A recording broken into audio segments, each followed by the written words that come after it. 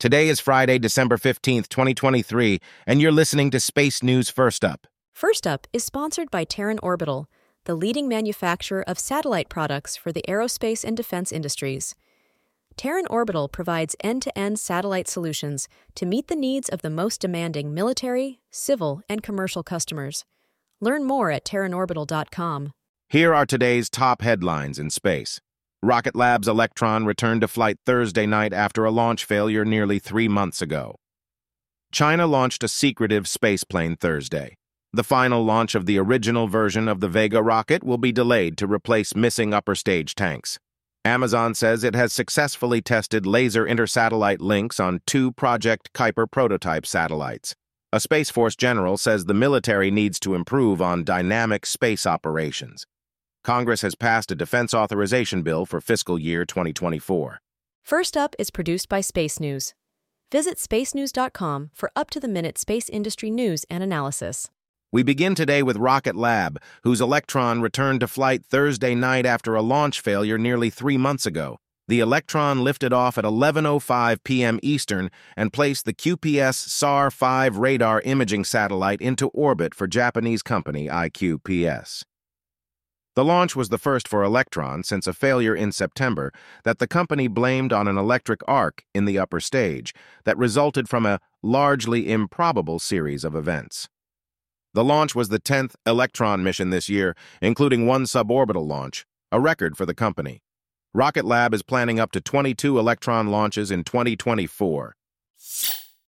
China launched a secretive spaceplane Thursday. A Long March 2F rocket lifted off at about 10 a.m. Eastern from the Jiuquan Satellite Launch Center, although Chinese officials did not provide an exact liftoff time or many other details about the launch. The launch placed into orbit what China calls a reusable test spacecraft, thought to be similar in form and function to the U.S. Space Force's X-37B spaceplane. The launch took place just over 7 months after the vehicle returned from a 276-day mission in orbit. The final launch of the original version of the Vega rocket will be delayed to replace missing upper stage tanks. ESA officials said Thursday that the Vega launch, which had been scheduled for the spring, is now planned for September. They acknowledged there is an issue with propellant tanks for its AVM upper stage after a report last week that 2 of the tanks were misplaced and later found crushed in a landfill. ESA said they will replace the tanks with larger ones used for the AVM plus upper stage on the Vega C, a process that is feasible, but will require structural modifications to the AVM. Officials also revealed Thursday there was an abort during an upper stage hot fire test for the Ariane 6 last week that remains under investigation, but with currently no impact on its planned mid-2024 inaugural launch. Amazon says it has successfully tested laser intersatellite links on 2 Project Kuiper prototype satellites. KuiperSat-1 and KuiperSat-2 used onboard optical communications payloads to maintain a 2-way link at 100 gigabits per second for around an hour at a time, Project Kuiper Vice President Rajiv Badyal said. The satellites were nearly 1,000 kilometers apart during the tests, but the technology is designed to work across distances up to 2,600 kilometers. The success of the tests, Badyal said, will allow the company to incorporate the links on production spacecraft. A Space Force general says the military needs to improve on dynamic space operations.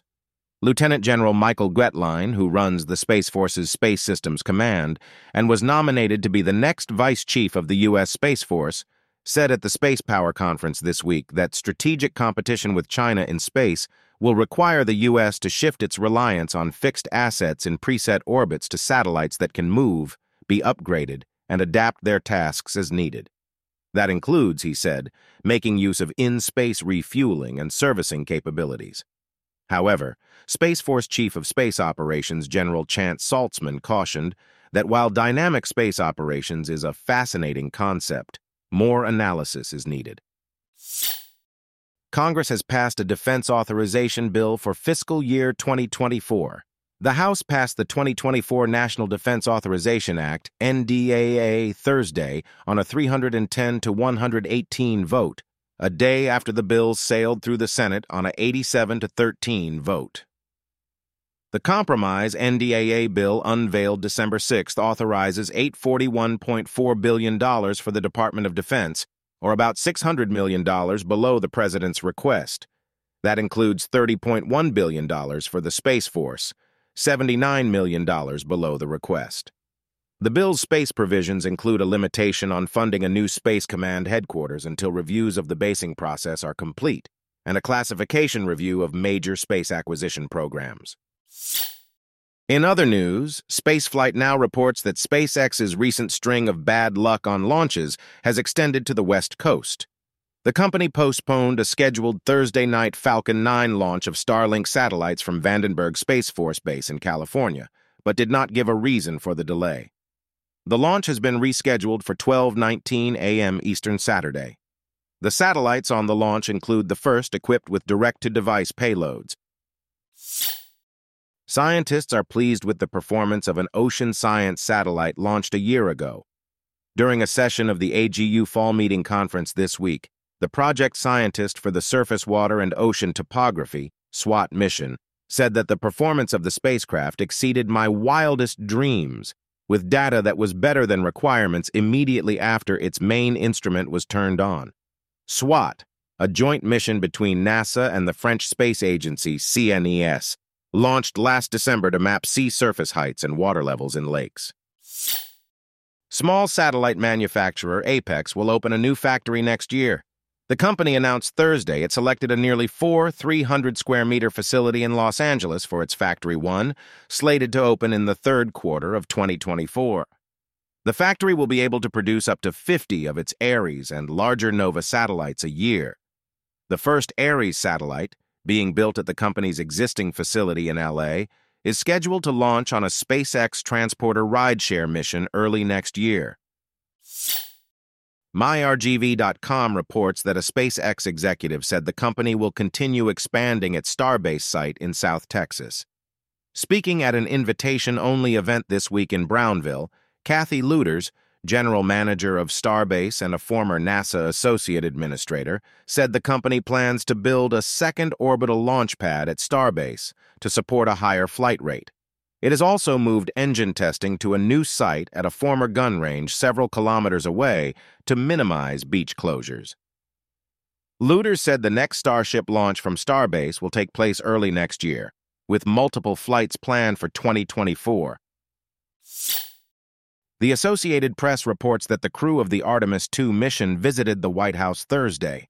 The 4 astronauts met with President Biden and Vice President Harris in the Oval Office in an event that was not announced by NASA or the White House in advance. The astronauts said afterwards that the president was fulfilling a promise he made to them when they were selected in April to visit the White House. The Artemis II mission, the first crewed flight to the moon since 1972, is scheduled for launch no earlier than late 2024. United Launch Alliance confirmed Thursday that the first Vulcan Centaur launch has slipped to January. The company said it was able to complete a full wet dress rehearsal of the rocket this week after a test last week was cut short because of technical problems. The inaugural launch, carrying Astrobotic's Peregrine lunar lander, is scheduled for January 8th from Cape Canaveral. The launch had previously been set for Christmas Eve. ESA reports that it is extending the term of its Director General.